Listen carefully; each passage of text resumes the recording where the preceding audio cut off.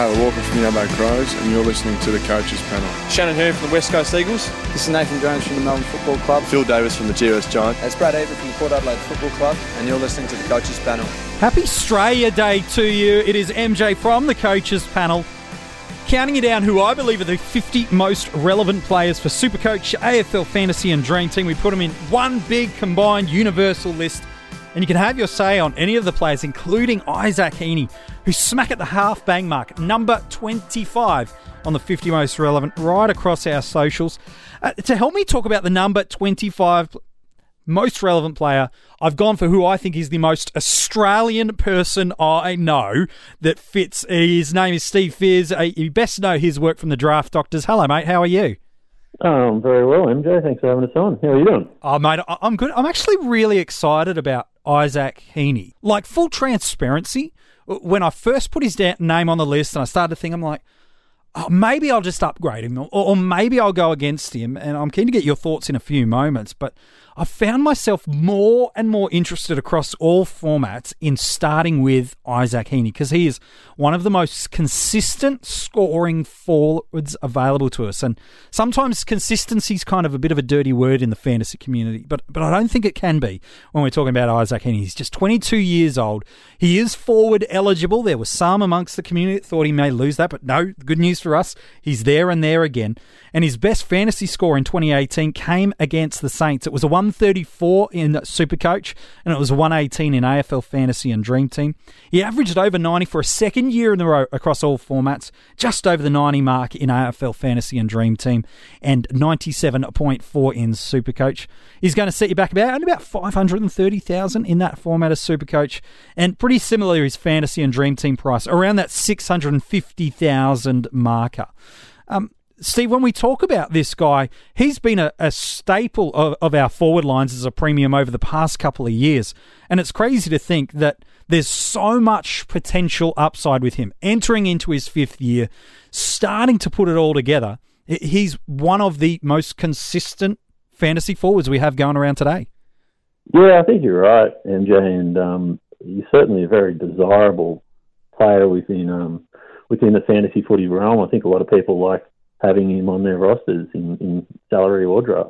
He is, he possesses this combination of poise and class, both inside and outside of the contest. And then when he does go forward, he's one of the cleanest overhead marks in the game, not just for his size, but just in general. And even with just limited midfield time, he's still proving to be a pretty formidable fantasy scorer, ranked 8th for forwards right now across the formats. If you drill down into his numbers last year, 9 AFL Fantasy and Dream Team tons, 12 Supercoach tons, and really outside of the injury-affected game against the Tigers in round 15, if you take that out, which is always dangerous, I know, man, when you're taking scores where they got tagged or injured, but early injury-affected games, I kind of feel happy to do that with.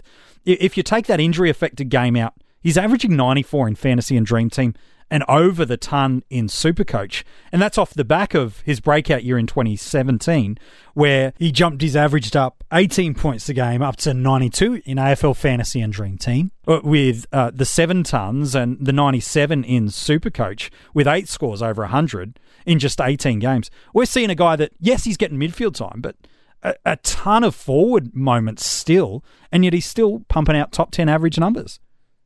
Yeah, he's pretty incredible, and yeah, looking at that injury-affected game where he had the concussion, he was tracking along at 98 Dream Team and 107 Supercoach, so it's pretty easy to point to that and say there's room for upside. Another thing I like is the fact that you've lost a couple of outside players in Hanbury and Nick Newman.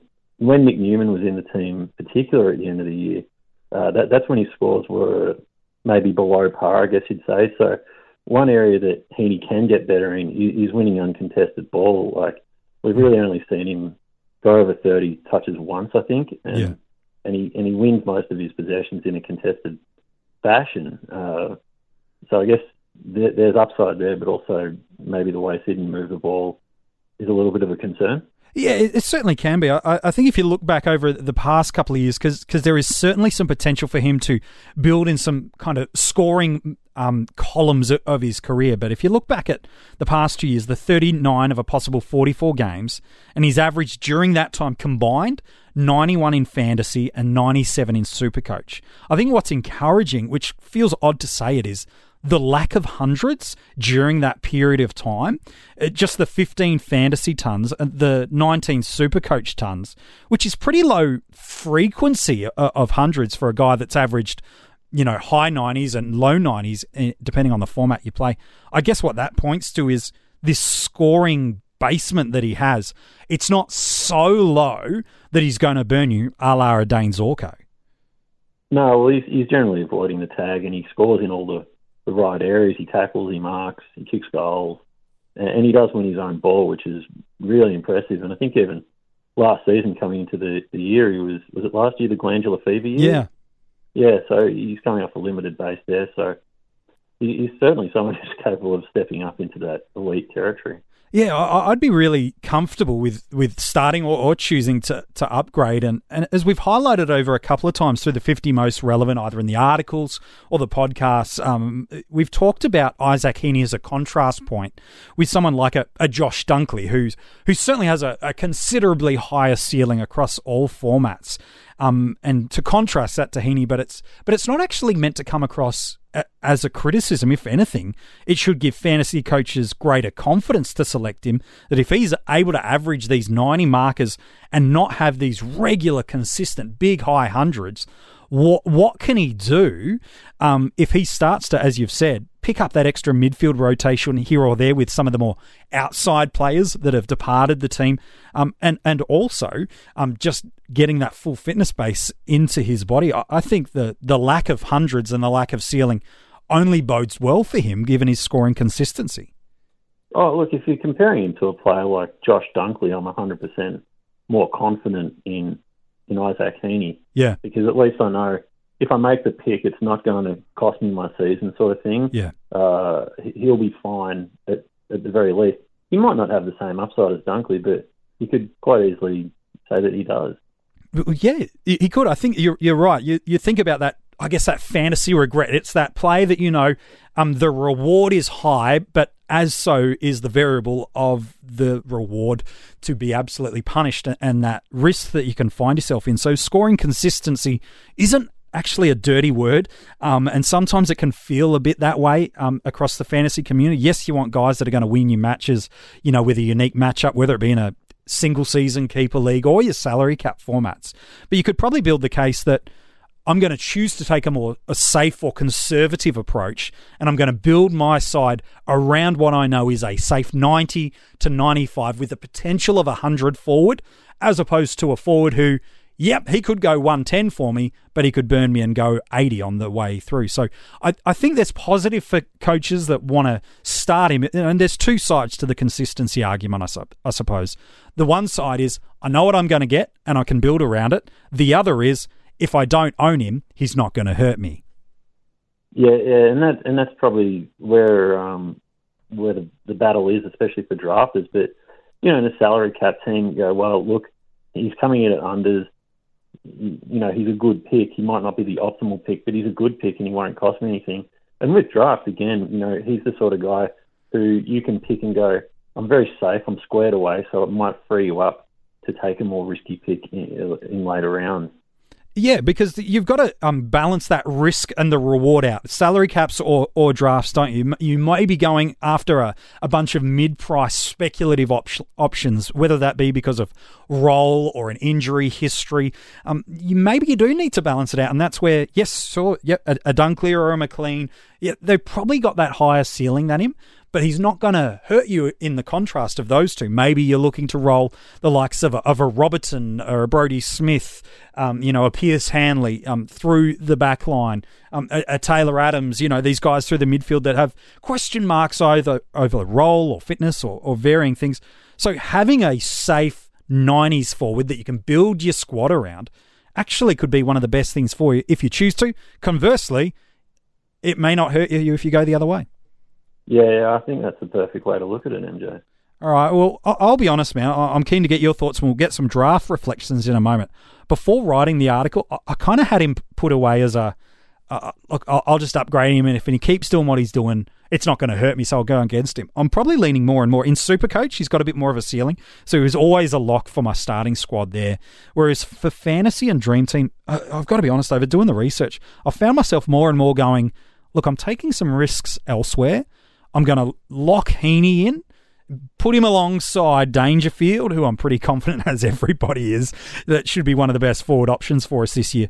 And I just feel more comfortable with my side. I don't feel like I'm going to get hurt and burnt like I could with some other premium forwards that are at a more expensive price. What are you going to do, man? Yeah, I'm probably avoiding him in draft. Personally, I'm sort of one of the people who tends to devalue the position a lot because there's so many good forwards. I might, I think Chad Wingard could potentially score as much as Heaney, and he's probably going to go 3 or 4 rounds later. Yep. In salary cap, I think he's a really good pick. Yeah, I'm keen to get your thoughts on where he actually does go in drafts, and maybe it's different in season or keeper leagues. It's probably pretty similar if you're doing a startup one. Pretty safe to think that he's an F1 for most coaches, given he's a top 8 forward ranking right now. Do you see that dropping away? I certainly wouldn't go him in the first round, and maybe even a stretch, early in the second. Where do you kind of predict he'll go as a forward in drafts this year? Yeah, I think he'll go anywhere from sort of pick 15 through to pick 30. Yeah, which people might say is a bit of a big range, but we're going to see Dangerfield go top 5 in probably every AFL Fantasy and Supercoach draft. So someone's probably going to reach on Devon Smith, probably around pick 12, I would suggest. Yep. And, Isaac's going to be the next guy off the board in probably that 15 to 30 range. Yeah, which means, he's your F1, but you're able to pick him, on the run back of your second round. But gosh, if you're entering into the third round, chances are you've locked away a top 2 to 3 ranked player in every line, at least with your first round selection, potentially your captain option if you play with captains, and then you're locking in another top 5 hopeful candidate with your second selection. Gosh, if you can pick up Isaac Heaney, who's a likely top 10 forward, if not top 5, you'd be pretty happy with that with your third pick. Oh yeah, no doubt. I think that's the way it's going to be, and it probably comes down to how heavy your league goes with the defenders. Yeah.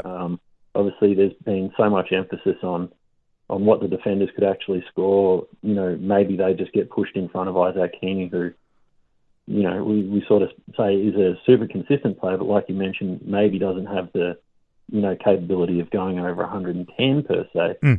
So I think that's probably going to determine if he goes at, say, pick 25 or pick 15. Yeah, no, fair enough.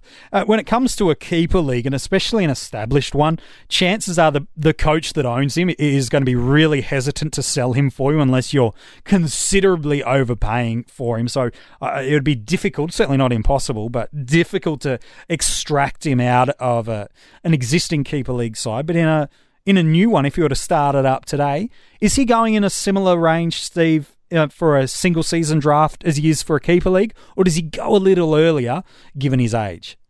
I think he'd probably go in a similar range, to be honest. Those young mids are always highly prioritised. Like a Tim Taranto probably wouldn't get drafted in front of Isaac Heaney in a redraft, but in a keeper league, he probably does.